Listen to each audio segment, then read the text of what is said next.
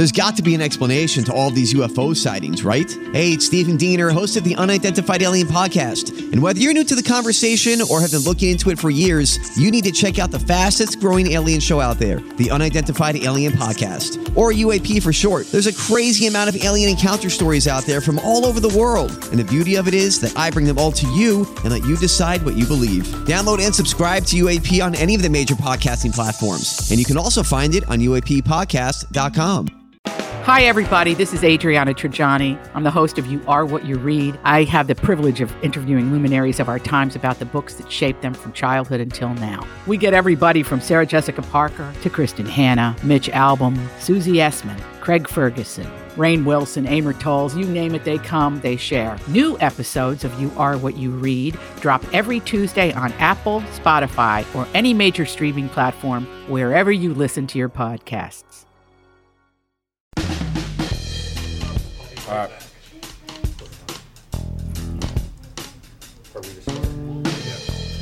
Welcome to the family with Tevin Pittman, Ralph W. Becher, MD, Hackmaster, and Andy Rampernard. Perfect. Tom is getting his steps in, but we'll kick things off and wait for him to get back.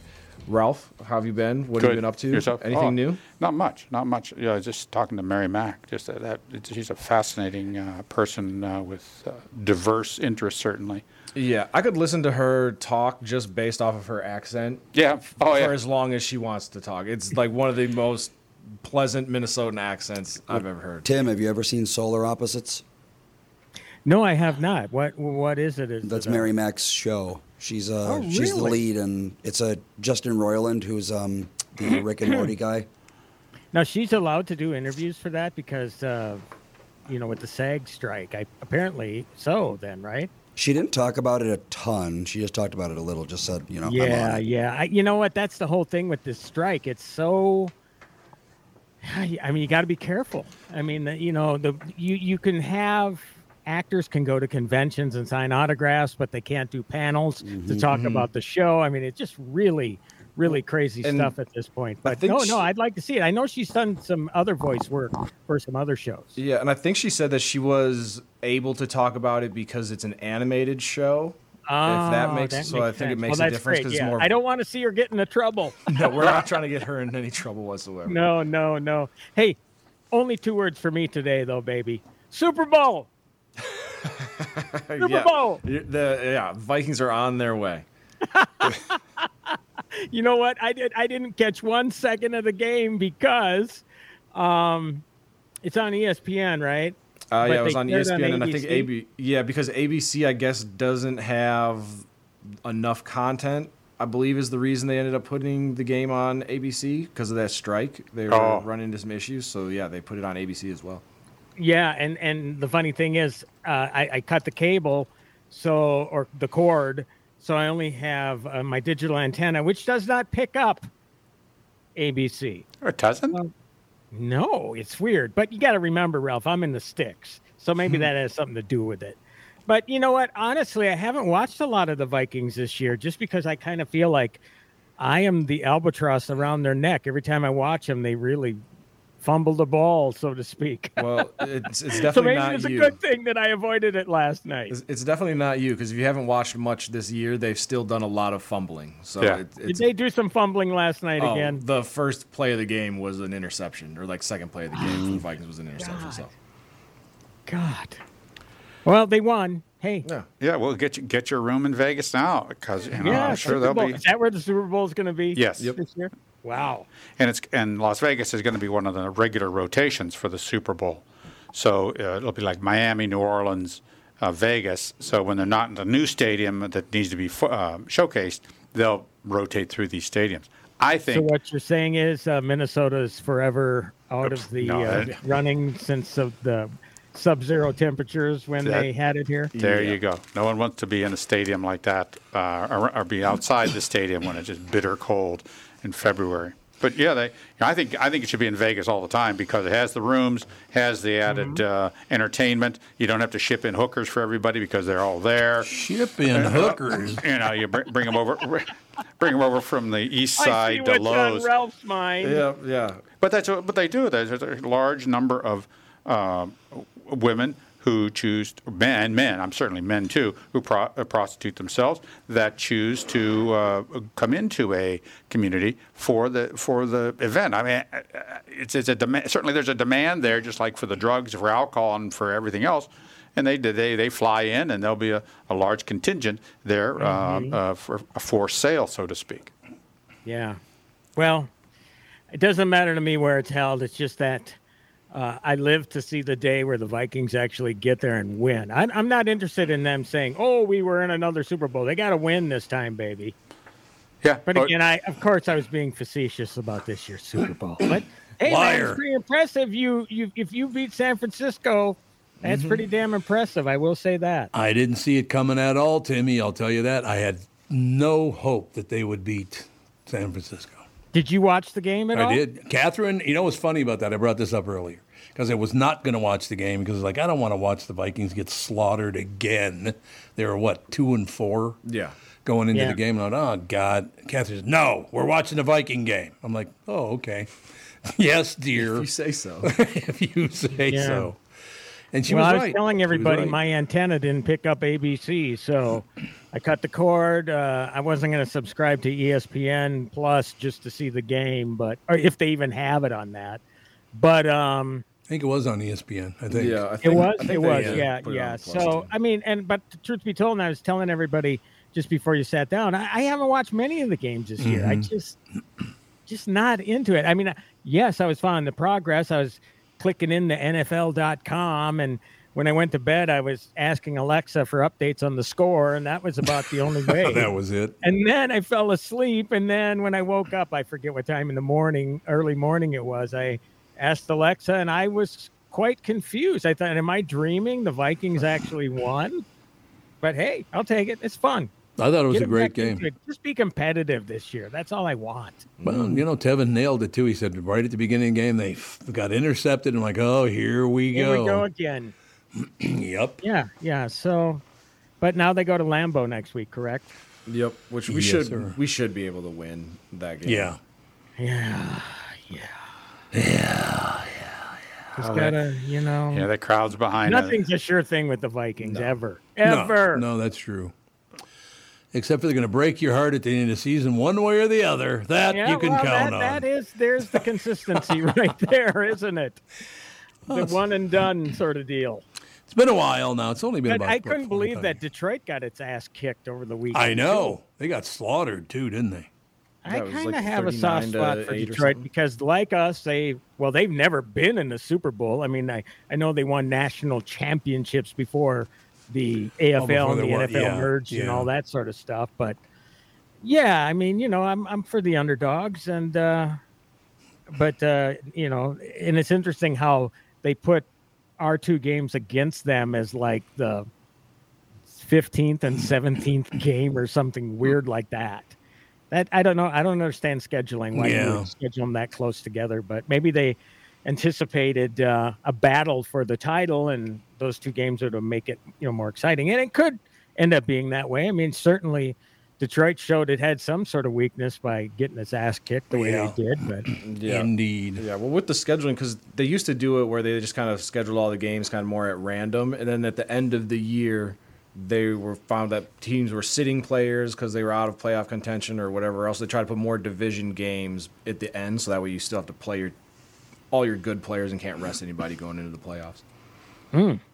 Yeah, it's hard to say with that. I mean, and this whole idea of getting rest because your team has a bye. I mean, you're taking them out of some sort of rhythm that they have. Yeah, and I don't know if that's did the Vikes, did they have a bye last year? Nope. I think the last game of the season we might have sat some players because it was locked in. But yeah, we definitely not a bye in the playoffs. We just got our asses kicked by the Giants. By the 1-6 Giants. Yeah. I mean, talk about a team that's falling apart. So yeah, another year, another heartbreak, as Tommy says. Timmy, I got to ask you a couple of things. I brought this up to Kristen Burt this morning. That new Frasier show is phenomenal. I still have to check that out. You still haven't seen it. Oh. The truth of the matter is that I've always loved Kelsey Grammer. I think he's terrific. Love the guy. But truth be told, I mean, I wasn't diehard Cheers fan. Wasn't a diehard Frasier fan. So it's not like I was waiting with bated breath for this reboot. Although whenever I watched it, I was really entertained. I mean, I kind of look at it now like, why didn't I? Why wasn't I into this as much? I don't know. I think also back then, during that, I solely concentrated on movies and just kind of never had time to really invest into a series. So I guess, what do you like about it this time around? I mean, what's different? Is there anything different or just the same thing? Which, again, I thought the original show and the spinoff, they were great. I just never watched them consistently. No, it is a different show with different people on it. He's he kind of switched up his life, and he constantly talks about Harvard, and he has a son that he battles all the time because his son's kind of jealous of his fame because he's very wealthy and famous and all the rest of it. And Kelsey Grammer comes out at one point and goes, one thing I must tell you is I'm very, very proud of having graduated Harvard all those years ago, and I'm sure you, son, enjoyed your day there. That's good stuff. Yeah, I'll have to tune into it. It was very, very it's just funny. On my list. Again, there's so damn many streaming services, so many shows to watch, so many original movies to watch, and I have to recommend one. Good. Bill Burr I is think, just the funniest, and he's not afraid to offend anybody. And he's all in on offending everybody with his new movie, Old Dads, on Netflix. What's that all about? He is a late to the game father. He's 51. He's got a 5-year-old kid and a baby on the way. And as he gets his son into private preschool, and that's as sort of a way to get a good recommendation so he can get the kid into a private school after preschool, kindergarten, et cetera, et cetera. But, he's Bill Burr. He's a caveman, essentially, right? He's not afraid to speak his mind. He grew up rough and tumble, and now today everything is touchy-feely and don't offend everybody. So it's about him and his two buddies.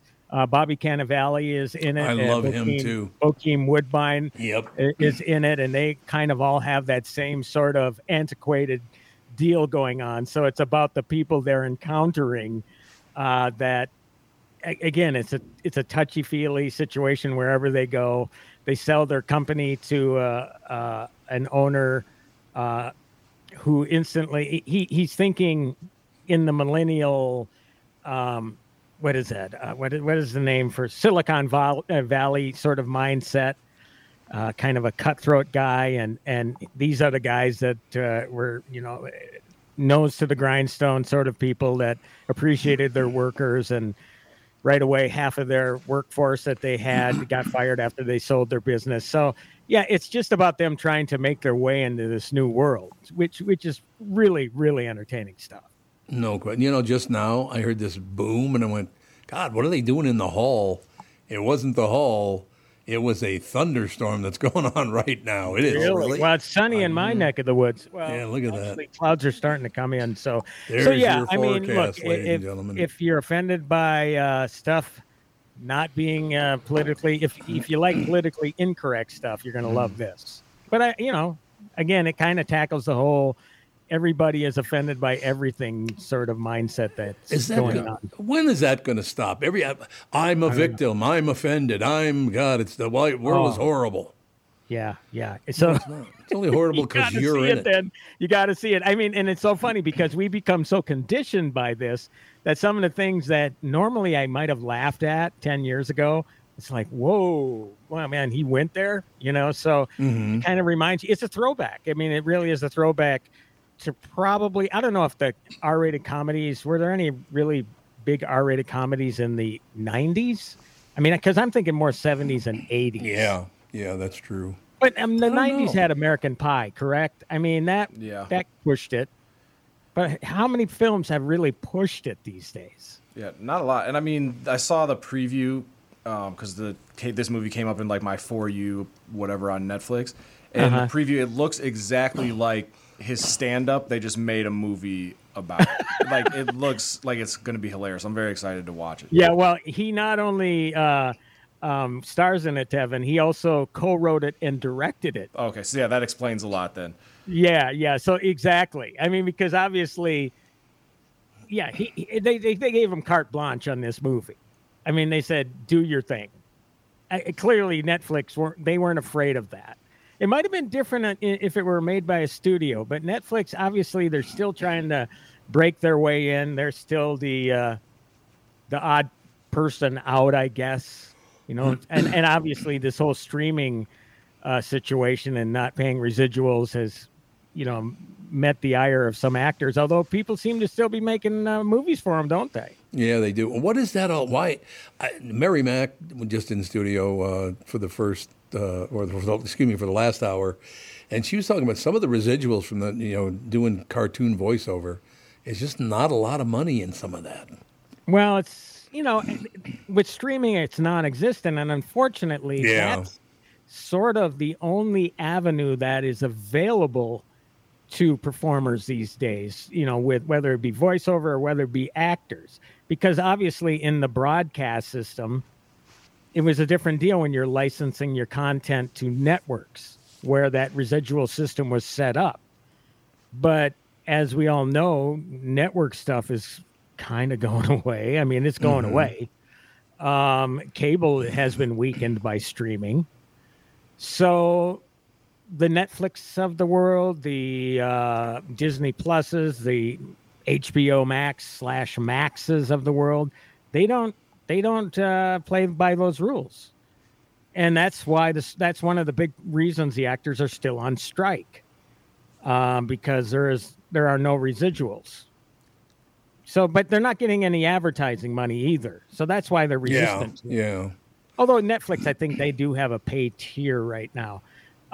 So if you only have a service that you subscribe to, then that's the only revenue they have coming. I'm not defending the streamers. They should be paying these. If you're replaying Breaking Bad and Aaron Paul says, I haven't received 1 cent from that, that's a problem. Don't get me wrong. Yeah. I guess maybe the problem should be whoever sold that content to Netflix should be paying the actors and the filmmakers or whoever. So the streamers are screaming, hey, we're only making money from subscriptions. We don't make ad money, and that's why we don't pay residuals. And well, you're gonna have to change your model then, I guess. Yeah, really no one speaks that the representation of the actors and the writers have let this pass and have not introduced the fact that, hey, we need to get some residuals from this. This should have happened 5-10 years ago. Yeah. When this started happening, when these shows were going on the streaming services, their representation didn't say anything. That they didn't negotiate a contract, or they just said, here, sign this contract. They didn't. It was a carte blanche for the studios, and I think a lot of it. The actors don't necessarily know the ins and outs of this, or can't anticipate the ins and outs of this. That's why you pay your representation. That's why you pay their 15% and 10% to your agent and your manager for those sort of things, and your lawyer. I mean, they pay you pay a lot of money into those people's pockets for this sort of service, and they just didn't give it to them. Yeah, and that's why a lot of actors are suffering now, because you're right. There are so many fees. That pie that they get is divided up in so many different ways that they don't have the money for themselves anymore. But the other problem I think they're going to face here is that, you're right, 10 years ago, who would have ever seen this thing coming with streaming? So now they're not going to negotiate a lifetime contract, because obviously things change. Imagine how much things will change after they finally strike a deal, and let's hope it's soon. It'll be for 3 years. Then they're going to go back to the bargaining table, and something else is going to come up, and they're going to want a piece of that or whatever. I mean, it's a really complicated situation. I think streaming has really, really changed the way the business has been run, or runs now, I should say. Yeah. So I guess I'm glad I'm not an actor right now, because I think a lot of them are suffering, man. Of course it'd be. No money coming in, not working for over 100 days, and whoo. I don't know how big a strike fund they had, but well, we'll Clooney came up with this idea, and I don't want to talk about too much because I didn't read into it too much, but they wanted to kick in some money, like $150 million over 3 years to help defray these the residual costs for Netflix. But then Fran Drescher says, that doesn't have any bearing on the contract that we're trying to deal with. I have to look a lot more into it. Whatever the case may be, the idea didn't fly.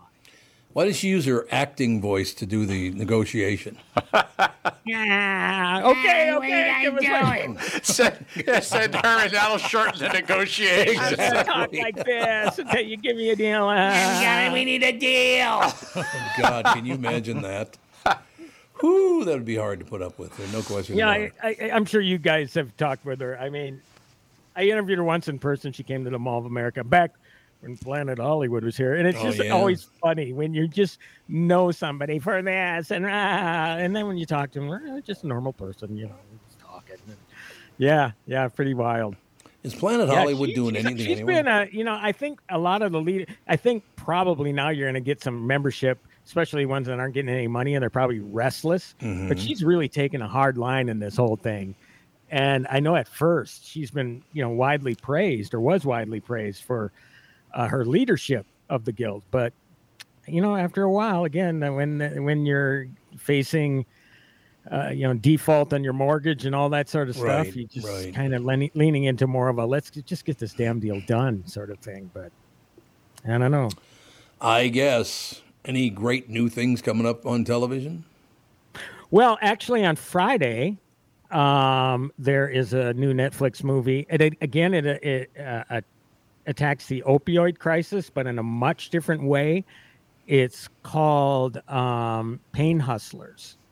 And it's got Chris Evans and Emily Blunt in it, Andy Garcia. And it's about a startup. This is based on a true story. Startup that the salespeople engaged in some shady tactics. And they said, hey, this is the way they do it in this industry, where they pay doctors, quote unquote, speaker fees. Yeah. And basically they're bribing the doctors with cash to write the prescriptions, because once they start writing the prescriptions, then the money starts coming in. So I don't know how you feel about that, Ralph. It'll be interesting. Would you see that based on my short summary of the plot there? Well, I have a very difficult time whenever they try to pin the problem with fentanyl and the illegal use of fentanyl on the physicians. All of the narcotic addicts in America are not a result of the pain pills that physicians prescribe. Right. Some are, and there are some physicians that are really bad actors. And we have systems in place that should be able to censor those physicians so that they no longer prescribe. Because if you prescribe chronically to a patient, you get a notification.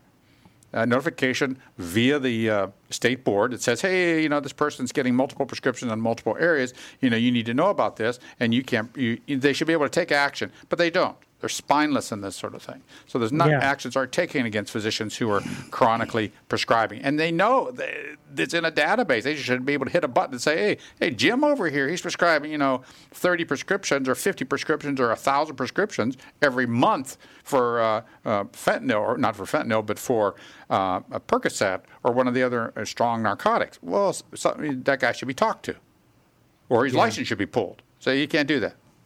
Well, it's interesting. I talked with the director, David Yates, yesterday about the movie, and he directed the Harry Potter movies, and he said, enough of the fantasy. I want to get into something more hard-hitting. Right. And yes, it is this drug. The name of the company is based on is called Insys, INSYS.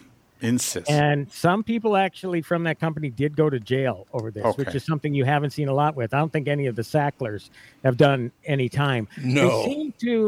They seem to... They're not blaming. David Yates doesn't blame the individuals. He blames the system for allowing it. And they liken it like you're driving a car and you're going 67 in a 65. So you're breaking the law, but most likely, since you're just a little bit out of bounds, nobody's going to raise a ruckus. But yeah, it is a fentanyl-laced pain medication that they're peddling. So naturally, eventually, yes, people become addicted and people die. But I think this one really kind of pinpoints the people that are gaming the system from the sales standpoint and these schemes that they get into to sell this medication. And again, to whether they're cajoling doctors into doing it or whatever. So it's not so much an indictment of the doctors with this one. It's more of an indictment on the sales rep and the lengths that they will go to sweeten deals if they get doctors to sign on, to these to writing these prescriptions. So it's a really interesting movie. In a way, it kind of reminded me of The Big Short, if you've seen that movie. Mm-hmm. So yeah, it's entertaining, but it's hard hitting. It's just done very creatively in that sort of way. Not as dour, I should say, and for right reason dour, but as Dope Sick. Or what was the one? There was another one on Netflix recently where Matthew Broderick played the Sackler guy. Yep. So it's sort of lighter up until the last act when the train goes off the rails. God, that's so amazing that though the Sackler family got away with selling billions of dollars of drugs, and not one of them went to jail. They had the cash. They had the cash. That's exactly right. If you have enough money, there's you're too big to go to jail. Yeah, it's all money. Everything's money now. Everything. Well, in this case, granted, this was a startup on the verge of bankruptcy, and obviously they got out of that once the sales started skyrocketing. But apparently the principals involved in this, kind of a spoiler, but since this is public knowledge, you can go read about it anywhere. There were people that actually went to jail in this particular instance. But, when you're talking, the one that was most penalized was 5 years and would probably end up serving it in a country club. Is that real justice? Right. Right. So, even the sentences that are handed out, the very few of them are so lenient that, again, I guess the only way you feel any sort of satisfaction is to have Netflix or Hulu, in the case of Dope Sick or whoever, call out these scumbags that are doing this stuff, and so you get satisfaction from it. But again, that doesn't mean they're going to go to jail after this stuff airs. No, they'll just deny it or whatever, and just keep on going, living the life they've been living. Yeah. Well, that reminds me, because Netflix did the documentary The Pharmacist a couple years ago, that it was in New Orleans, and a doctor was giving out, I believe it was Oxy prescriptions, to the highest bidder, and a local pharmacist whose son had died from pain pills ended up doing research and figuring out that this lady had lines of people outside her office at midnight because she was essentially just a licensed drug dealer. Right. Yeah. But the number of people who die from narcotics generally aren't from pills. They're from illegal fentanyl usage. Illegal. Now, those people may have been led there starting off with pills. But, those statistics aren't really clear because, narcotics are narcotics. And people are using a lot more heroin now with smoking heroin rather than injecting heroin. That drug has come back, quite a bit. So you can get addicted to narcotics through a lot of avenues. Yeah. And the bad guys, they love to get that fentanyl in there because that fentanyl is one of the best drugs to give you a buzz. It crosses the blood-brain barrier and gives you a nice high. But it's really short. It's really short, so it's perfect for addiction. So, and that's still all made pretty much in China, is it not? Yeah, China, Mexico. It's a pretty simple drug to make or manufacture. Okay. And that's the other thing. It's not an agricultural product like opium and heroin. It's all synthetic. It's a synthetic drug. So you just get the chemicals and you just make the drug. That's all you got to do. Why would anyone see? I grew up when there were drug dealers in my neighborhood as a kid. Never had any interest in doing that. None. And I don't know. What the draw is. Because when I was a kid, either. I never saw the draw to that either. What I really saw was the danger in using illicit drugs. I said, you can't trust these people. Right. I don't care how hippie they look. I don't care if they're selling you that marijuana. You have no idea what's on that marijuana. You have no idea whether they've sprayed paraquat or any kind of an insecticide on that to get the bugs out because they want the bud. Yeah. And if you have you can't trust people. They would cut heroin. People using IV heroin, they would cut it with ground up China. Yeah. Oh, God. Because it says brilliant white color, it looked really good. So they would draw this stuff up. Jesus. You'd inject this China, and it goes into your lung, give you interstitial pneumonitis. I mean, it ruins your lungs. And you hear about that sort of stuff, and I just sort of sensed that whenever I was in not grade school, but in junior high, when they started talking about this, I said, hey, I don't know if I want any parts of this. It's like when they showed you the lungs of somebody who'd been smoker. It was all black and solid. And I go, hey, I don't know, that's pretty good evidence to me not to smoke. Yeah. Or like it was always the meth before and after pictures for me. There you go. That'll take the edge off. Yeah, that'll do it. Faces of meth. Yeah. Yep. In a world that's racing a mile a minute, a split-second distraction can change everything. I'm Mike Bryant from Bradshaw & Bryant. Every day we see too many people, heads buried in their phones, unaware of the dangers they're in. Texting and driving isn't just reckless, it's playing Russian roulette with your life and the lives of others. In just 4 seconds of distraction, you've driven the length of a football field. Is there any text message that's worth your life, that's worth the lives of others? I've been fighting for the rights of the injured for over 30 years. But I'd rather you never meet me in a courtroom. So hear me now. Stop texting and driving. Pay attention. Value your lives and the lives around you. And if you won't, know this. At Bradshaw & Bryant, we're relentless. We won't back down. We bring justice to those that need it. Find Bradshaw & Bryant, personal injury attorneys at minnesotapersonalinjury.com. With Mike Bryant on your side, seeking justice for the injured. Bradshaw & Bryant. Tom here. For years, you've heard me talk about my friends at North American Banking Company. They have great online and mobile banking options, plus friendly employees who are always ready to help. And with their location in Maple Grove now open, it's even more convenient for me and my family. Go visit my friends at any one of their 6 Twin Cities locations or go online to nabankco.com to learn more. Why not bank with my banker? North American Banking Company, a better banking experience, member FDIC, and equal housing lender.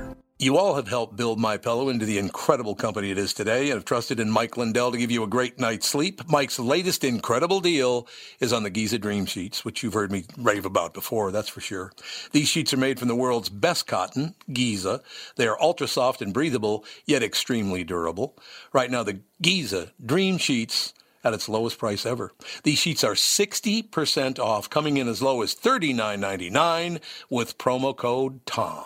Timmy had to go, Andy? Yeah, looks like it, yeah. Yeah, I thought so. He dropped off. He had to go. He had another interview probably. He does indeed. He has another duty to perform on Tuesday, so. Well, I wish we had I wish I had an understanding as to why you didn't use drugs or choose to use drugs. Nope. I didn't choose to use drugs. I didn't choose to approach that. And it doesn't make any sense to me. I don't know why, why certain people choose it. And it maybe have to do with just the basic difference in individuals and how they respond to drugs. Some people, when they drink, they get a euphoria, they feel good. Other people go to sleep. Mm-hmm. Well, if you just go to sleep, you can't drink too much because you're asleep. Mm-hmm. Other people with narcotics. Some people get sick. Other people get a euphoria, get a buzz out of it, and It may be just in that basic kind of thing, and that's why we have a problem with alcohol. That's why we're going to have a problem with psychedelics. That's why we're going to have a problem with marijuana. There's going to be people who are not physically necessarily addicted to it, but people are going to smoke a pack of marijuana cigarettes every single day when it becomes available. Or a pack? Oh, sure. That's a lot. Jesus. That's a lot of weed. But people You'd be like Snoop Dogg. But yeah, I get what you're saying. Snoop Dogg.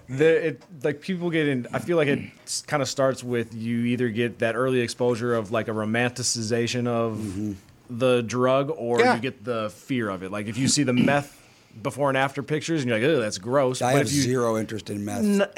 Or any any hard associations drugs with meth are negative.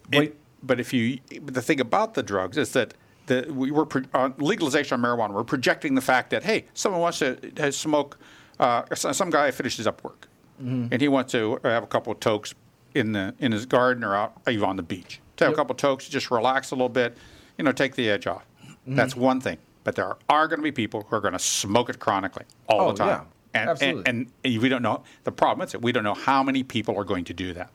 Yeah. And there's no way to, it's not like alcohol testing where if you get pulled over, you can take a breathalyzer and right there on the spot. Like, if you are high, you still drive different, you operate different out in the everyday world. But yeah, like you're saying, if it's, end of the day, I'm going to take a little gummy because it helps me relax and go to bed, go for it. But yeah, the people that like smoke and now I go about my day out in public, I'm like, how do you do that? I would be a mess. I know. It's like people who start drinking at 8 a.m. Oh, yeah. It's like if I took a shot at 8 a.m. Let's not get harsh. I don't know that. That's where Rob draws the line. That is an interesting point, though, Andy, because it's like when I was a kid, there were drugs all around. Yeah. Everybody had drugs. I had no interest in it. As a matter of fact, I started out just drinking beer when I was 11, and I drank beer through my teens and all the rest of it. Then when I got a little older and started making some money, I started drinking wine, but I was never even a whiskey guy. I had no interest in doing hard liquor, drugs, none of that stuff. A little beer and wine, that would do it, right? Yeah. I don't know. We have a horrific problem on our hands with regards to narcotics and everything, and I wish I could come up with some idea of what kind of a solution you'd come up with. We could do the China thing. If you have drugs on you, they take you out in the street, extrajudicial, boom, shoot you. What? That's what China did. That's kind of recently? No, this was years ago. But the Philippines, that's what they did in the Philippines. Philippines, yeah, they're doing that right now. The Philippines, they do that. They go in and say they suspect a bunch of people in the house have drugs. They kill them all. Yeah, if you're a drug dealer, you're dead. That's it. Really? Yep. You got to get that going here. That'd be great. You have the option to turn yourself in. Right. They don't kill you. But if they catch you and you're with illicit or illegal behavior, they kill you. It's extrajudicial killings. Duterte, right? Yeah, Duarte. He was, and I don't know if they voted him out. I think they did, but it's a draconian solution, and it's not you can't do that. I mean, I'm not suggesting that you just can't do that. That's just not America. That's not a civilized society, but that may be the only solution to this. It's just terrible. You got to do something about the demand. We've never done anything about the demand. There's your problem. How do people get talked into that? Because you have no idea, as you've already pointed out, you have no idea what you're actually ingesting. Nope. No, that's why I would never take anything off the street. God, no. You don't know if someone put a drop of fentanyl on there. If they did, you're dead. There's nothing you can do about it. Or they put not a drop, they put thousands of a drop, and then you get to like that.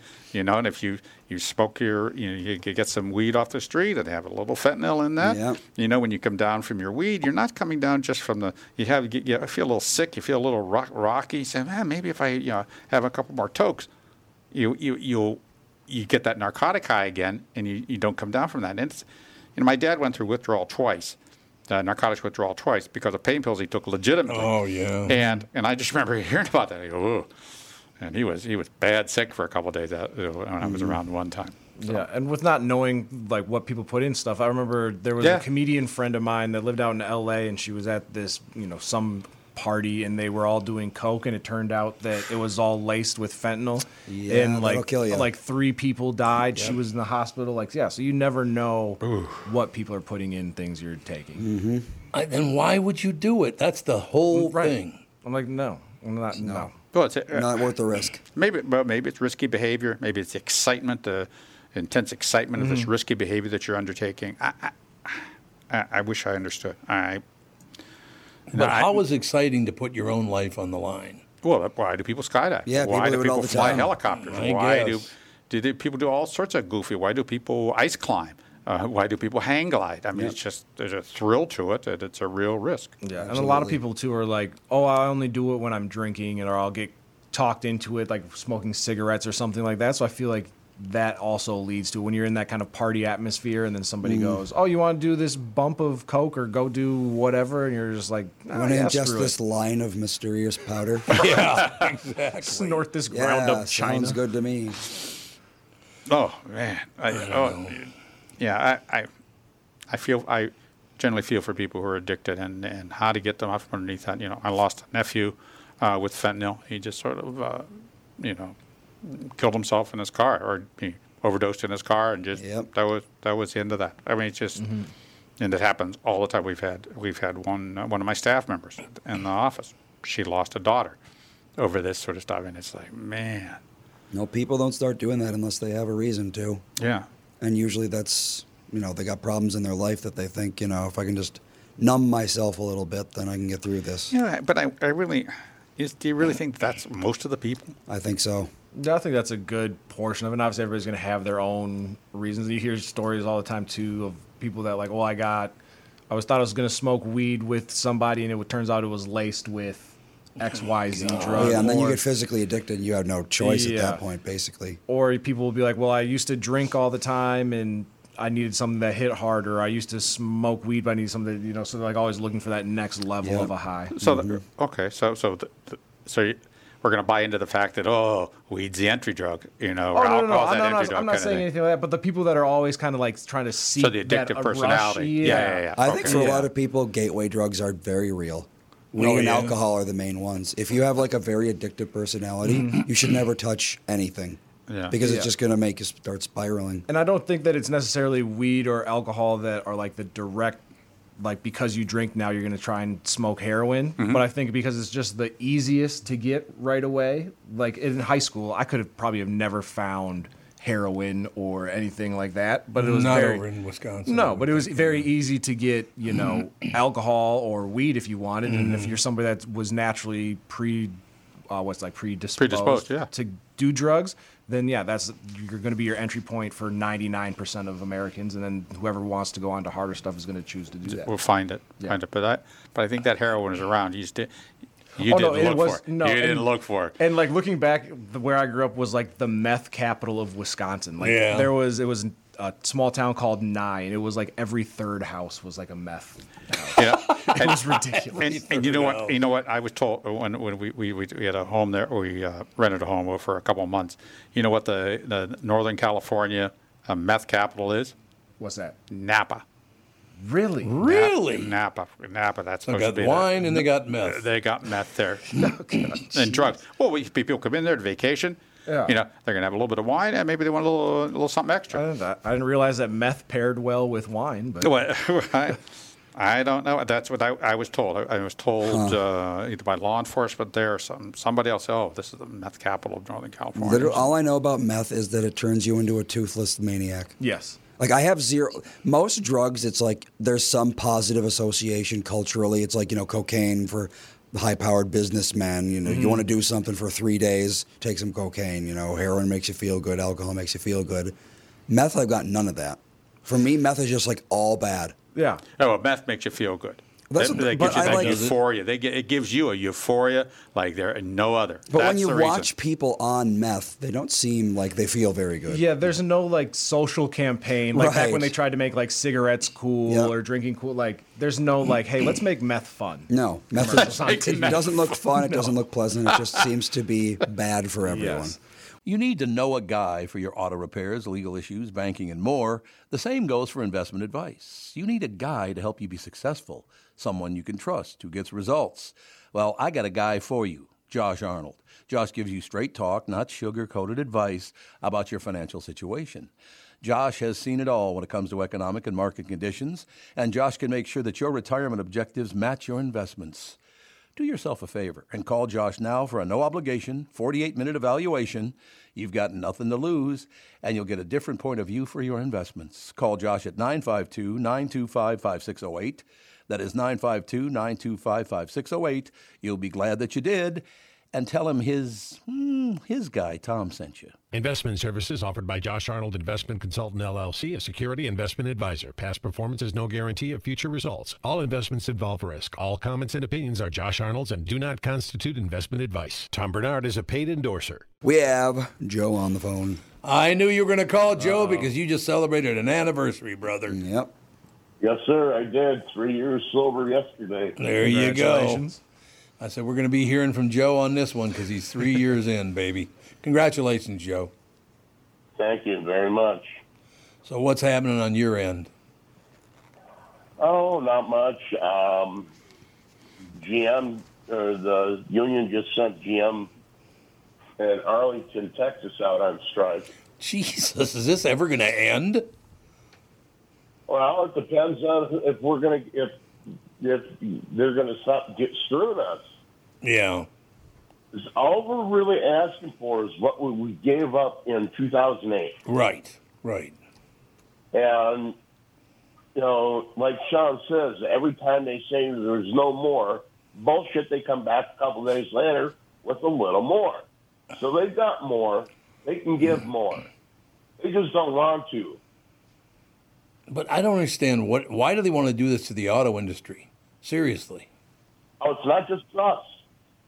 Blue Cross Blue Shield up in Michigan is on strike right now, too. Yep. There are a lot of people on strike. So is the casinos up there, and I guess I haven't heard anything about Vegas, but they were supposed to go on strike last week. You know, people are sick of the corporations making all this money and screwing us. You know, if it wasn't for building your industry on our backs, you wouldn't have this multi-million-dollar job. No, you're absolutely right. And I tell you, the other thing about that is you look now, and I never thought I'd say this. This is the first time I'll ever say it, and I don't know if I'll say it again, but now, because of the world the way it is, $1 billion is not that much money anymore. You got to have $250 billion.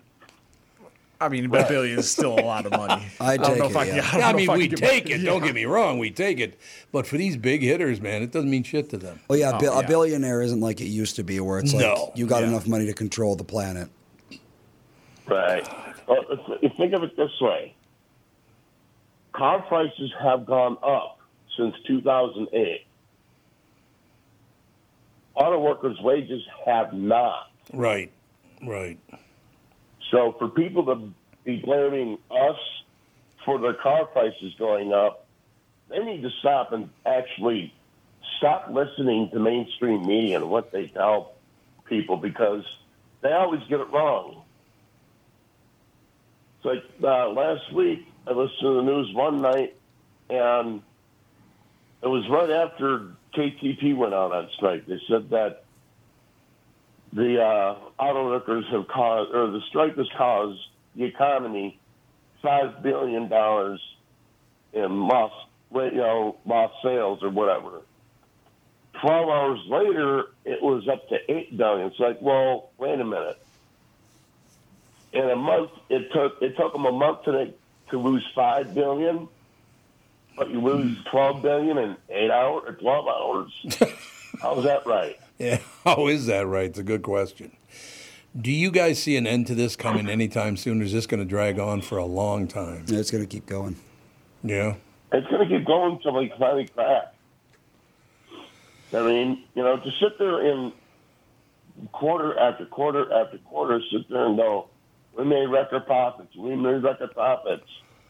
Well, we're on the front lines making those record profits to the people, and it's basically a kick in the teeth. God, it just amazes me, the world right now. Nobody's happy. Everybody's a victim. Everybody's on strike. Is anything going well right now? Hey, like I said, I've been sober for 3 years. Yeah, that's a good part. There you go. That is a good part. I haven't taken anti-nausea medication in 5 days, so hey, there you go. You're over the Awesome. My life's actually going pretty well. Now you sound like your old man, too. Aside from crackly voice. Not so good health other than that. What the hell? What are you going to do? I don't know. Like I said, is anybody happy about anything? No. And I want to say, because the people that are on strike, I mean, obviously they're not happy with their work situation, but it's also just realizing that we have been getting taken advantage of for so long that it's we're not asking for something that's unreasonable. You're asking for something that is that you're owed. Right. Yeah, but Kevin, the thing is, we've been asking for this for the past 12 years. God.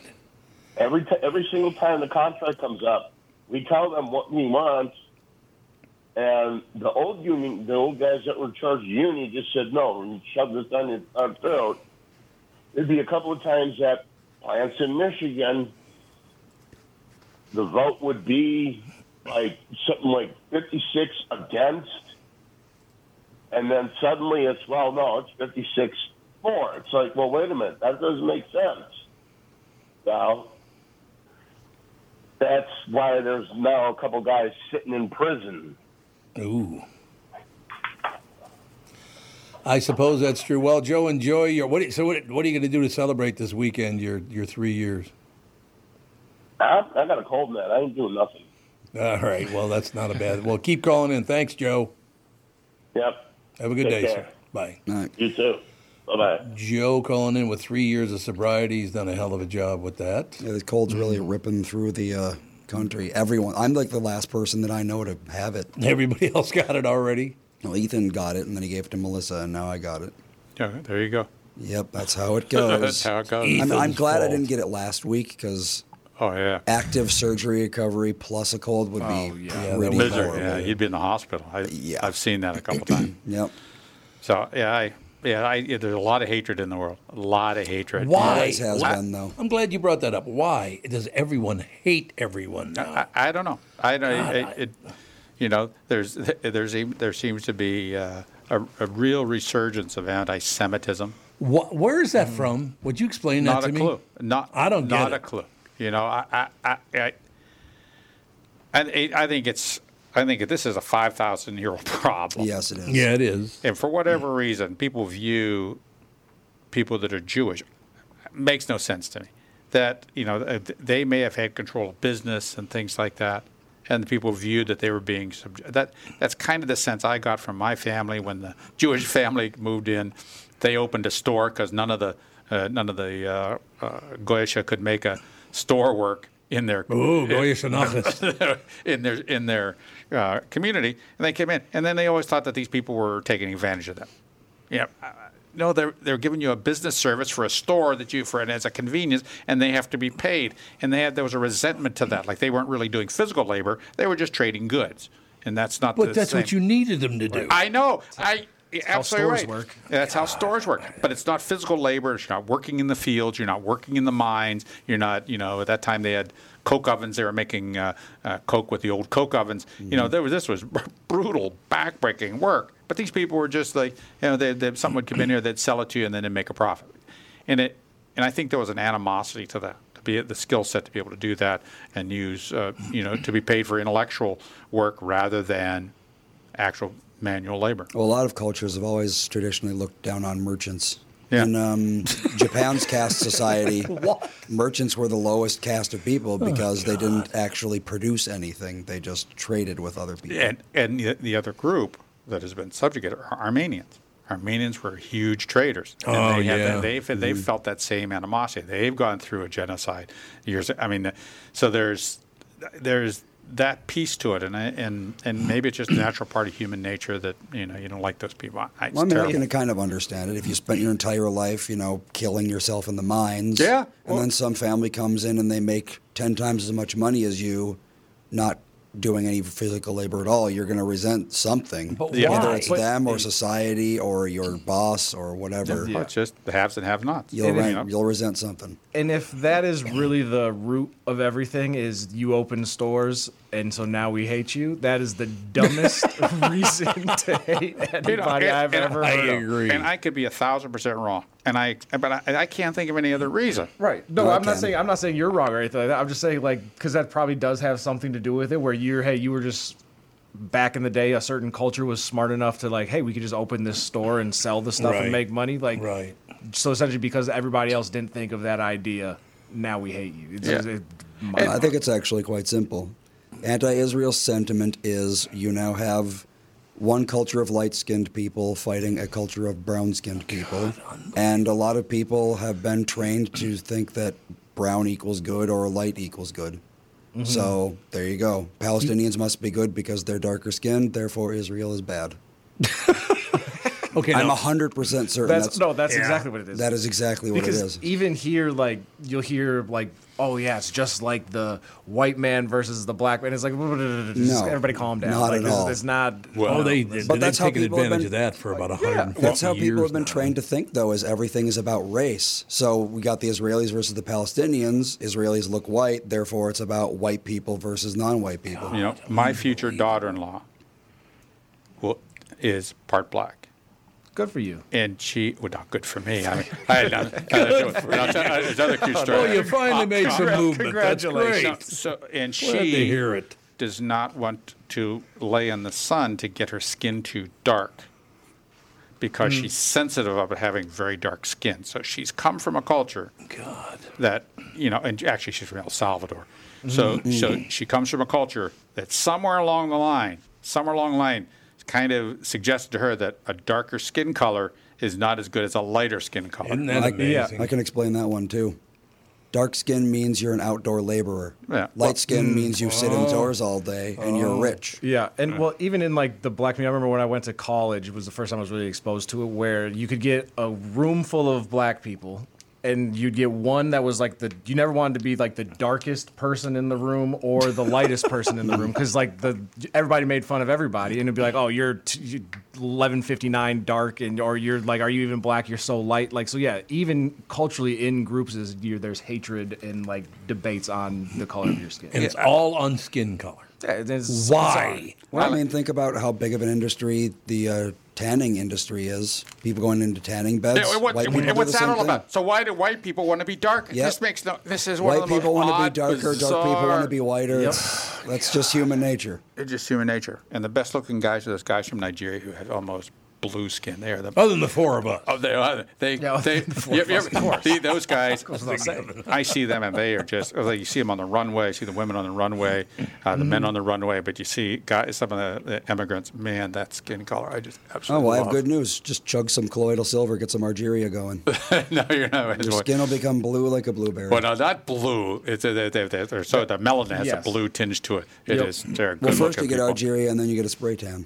Spray tan. There you go. Did you guys think you'd ever see video of so many college-level people saying the most obnoxious, hateful things on earth? Yes. So you saw that coming? Absolutely, for years. But why? Do they want to? I don't want to hate anybody. I'd rather hate no one. Well, That'd they're be kids. Great. They're dumb. In the late 60s, early 70s, they hated the servicemen coming back from Vietnam. Yeah, they did. Even though they were drafted and sent there. The average college student is what, 20 years old? 20 years old's young. It's dumb. Yeah. They're stupid. Well, that's the problem with the world right now. The people, they don't even allow you to learn how to read or write anymore. Isn't that unbelievable? Our school system, some of our public school people have said they don't need to learn how to read and write. It's like, what? That's... Yeah, they're not doing standardized testing for reading or arithmetic in Oregon anymore, I think. In Oregon. That's exactly where it started, in Oregon. Yep. What is the upside of that? Not a clue. They want to keep them stupid? I guess. Well, a stupid proletariat. You want that proletariat because then you can fertilize the hate. You can foment. Yes. That hate. So because if you're stupid, getting people to hate things is very simple. Yes, it is. Right. Very simple. You know what amazes me about that is when I was 4 years old, and I can't remember who gave it to me, one of our neighbors over at Spruce Place, there was a book that you would open. It was a children's book, and they would read it to you while you were reading it. And that's how I learned to read, because I would just say, oh, that's what they're saying. I mean, it was literally printed on the page, but there was somebody in the little book, obviously a little voice thing, that was reading it back to you. And I learned how to read by doing that for, I suppose, a year and a half. I mean, it's not that hard to learn how to read. Right. I don't really understand why they're so against people learning how to read. It's a good thing. Do any of you remember not being able to read? No. Nope. It's interesting because I do. I actually remember the day that I opened up a book and the words were words rather than just like glyphs. Oh, really? Yeah. So what had changed? Well, I mean, before you learn to read, you can like sound out the letters and everything. Yeah. But that's not really reading so much. No. It's like a form of reading. But eventually your brain does this thing where if you look at a word, you can't not read it. Yeah. Like, have you ever noticed that? If you look at a collection of letters that form a word, it's impossible not to read it because your brain just does it automatically. And I remember in first grade when that happened, I opened up a book and I was like, these are just like words that I'm reading now, and I'm not even trying. This is like the coolest thing in the world. Yeah. You're like, Timmy, do you see this too? Like, do you see these words in this book? It was like, yesterday I opened up this book and it's just a bunch of, I got to be like, cat. But now it's just like, boom, it's cat. I know it instantly. I wonder if the people like saying like, hey, it's okay if you don't know how to read or write is like stems from not wanting kids to feel different. I think that's a big like, part where they're of it. like, hey, it's Okay, what do okay you that mean? you don't know how to read. Yeah. You No, know, it's not. Right, but they're like can't trying to have like anyone feel bad. Yeah, you want everybody to feel the same. So Yeah. you got to be like, hey, it's okay. You know, Exactly. some people learn on their own. You'll get it eventually. Well, we're raising a kid right now, and that's like the only thing you ever hear is, whatever he's doing, that's fine. You know, if he's behind, if he's ahead, that's fine. Don't worry about it. Everything will work out. Yeah. It's Which I amazing to me. think to a degree, don't stress about everything, but you also shouldn't be so blasé about your child's development. Because if they are far behind, then you should do something about it, I think. But it's like, oh, no, it's okay. You got the skills of a 2-year-old, even though they're 4. Don't worry about it. Yeah, I think at that point, let's get the help that those children need. Absolutely. Yeah. That would be nice. Get the wouldn't it? help that they need. But you're not really encouraged to, because it's like every kid grows at different rates. And I don't have a kid, but like I feel like as a parent, you naturally want to see your kid take like steps forward in their development. Like I watched my like little like nephew who's 8 months old and he just crawls around. But I was like jokingly like holding him up like, let's see if we can teach you how to walk before your parents get back today. So I feel like like there should be like you as a parent, you would want to naturally see your kid develop further and further. So like saying like, hey, it's okay that you don't know how to read. Well, like why would you not want to teach them how to read to a and help degree, them? it's like, if your kid's not walking at 8 months, that's fine. Oh, yeah, If your kid's absolutely. not walking at 5, that's not fine. Right. Right. There's a range where it, stops being acceptable. Yeah. I don't know. It just, like I said, maybe they should put those books back out. Because I didn't even know I was going to learn how to read by learning how to read. I had no idea that's what I was doing. Yeah, well, they have essentially it was just like an early version of like an audio book. That's exactly what it was. And I just don't understand why we don't do that with math. With there should be audio, but that while you're reading it, it should read along with you. We're doing math, it should do math right along with you. Well, because that's how some kids learn. Like there's some people learn by doing it, some people learn by just hearing it. Other people like I have to visualize it. So yeah, you have to kind of touch everybody's hot buttons to teach different subjects. I always learn by listening. I always had to go to class because me reading. I just was not efficient enough, so I had to go to class. And I'm the opposite. I'm a learn by doing kind of guy. Yeah, same. I could listen to the top mind in the world tell me all about this subject. Next day, I would remember nothing. And that's what I found is that the most stimulating thing for me is to learn by doing. Yes, absolutely. And that's a real joy, and I get that in video games. Yeah, definitely. In video game, you start a video game. And you have no idea how how things work, which buttons to press, what's not to press, what the strategy is, there's all sorts of problems to solve that are part of learning how to actually play the game. And I found that's I do the same thing with gardening, is that the design, the understanding of how to do things, how to order things, all those pieces are really, I find very rewarding. Mm-hmm. No doubt about it. All right, we got a couple of minutes left. Any closing comments? Oh, go out and learn. Go out and learn and stop. Out and learn. And stop hating people so much. Why they want to do that? I don't want to hate anybody. I really don't. But I've been accused of being racist and horrible, and I had no interest in any of that. Apparently, Tom Emmer has won the House of GOP vote for Speaker. Did he really? I'm glad to hear that. Courtesy of Darren Cotton. Are we supposed to be happy about that, or am I supposed to be Well, he needs outraged? the House vote, apparently, still. Oh, okay. But I don't know who that is either. He's very middling. He's one of the few Democrats that were serving in the House at the time that said he agreed that with the Biden group that they did win the election. Yeah, and if he gets voted in, he's a Republican. Yeah, and if he gets voted in and everything like goes through as it sounds like it will, like I hope people give him the opportunity to screw up his job before they start hating him. Wouldn't that be nice? Give them a legitimate reason to hate him. Yes. So Andy, he won. What did he win? He was selected by the House GOP for the role. Okay, so the House GOP all voted for him, so they don't have to take another vote? Yeah, they have to. I think the Democrats need to sign off on it, basically. But if he's got enough votes, that doesn't matter, does it? I don't know the state of the House right now, actually. I don't know. I also don't know if it's a 51% kind of thing or, 50% plus one. Well, I think it's 217 votes. Does it say how many he got? Yeah, he must attempt to lock down 217 votes, it says. So they must still be voting. Let's see. We can only hope and pray that we get somebody that has just some central sense. And There are 221 Republicans in the House, so theoretically speaking, the Republicans could shoo him in. So are they going to do it, though? That is a good question. When is another vote? From what I saw, they said it was just happening at some point this morning. So I'd hope it's either they underway feel like now or wrapping up. Whenever they feel like it. Well, I don't really feel like voting right now. When they get back from lunch. Yeah. This ended up being a really, really good thing because Tom Emmer is a very even keel, pretty centrist guy. He's a Republican, yes, but he's a very centrist Republican, like a lot of Minnesotans are, actually. So I hope this is going to happen because it'd be great for the state of Minnesota anyway, right? To have somebody that powerful living in our state. Oh, he's a Minnesotan? Yep. Yes, he is. Where's he from? He's from South Bend, Indiana. No, where's he in Minnesota?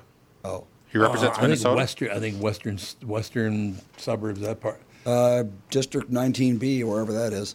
Does it say, can anybody find out where District 19B is? Because that'll be just good don't tell me it's Wayzata. Yeah, if it's Wayzata, I'm out. Oh, what's that all about? I shouldn't say anything negative about Wayzata. I love Wayzata. Wasika, Owatonna, Medford. Okay. So I don't know where any of those are. So it's out west, isn't it? Sure. Owatonna? I don't know. Where's Owatonna? I don't even know where that is. I feel like, is Owatonna south? Owatonna. Oh, I didn't grow up here. Everything's north. Everything's north to me. I don't know where. Oh, it's due west of Rochester. That's what due west of Rochester. So it is a bit southwest. Yeah. Yes. All right, so that's good. So we're going to find out today if he indeed is going to be the guy, right? Should. Yep. All right, that is going to do. I thought it was a hell of a show today. Thank you again to Mary Mack. Wasn't it great to talk to her? What a great mind, great comedian, great writer. I mean, sweetheart gifted. of a woman too. But yeah, all our guests today. Jim McMahon did a terrific job. I mean, you got Kristen Burt coming on. You got Timmy. You got everybody. So have a magnificent day. We'll talk to you tomorrow.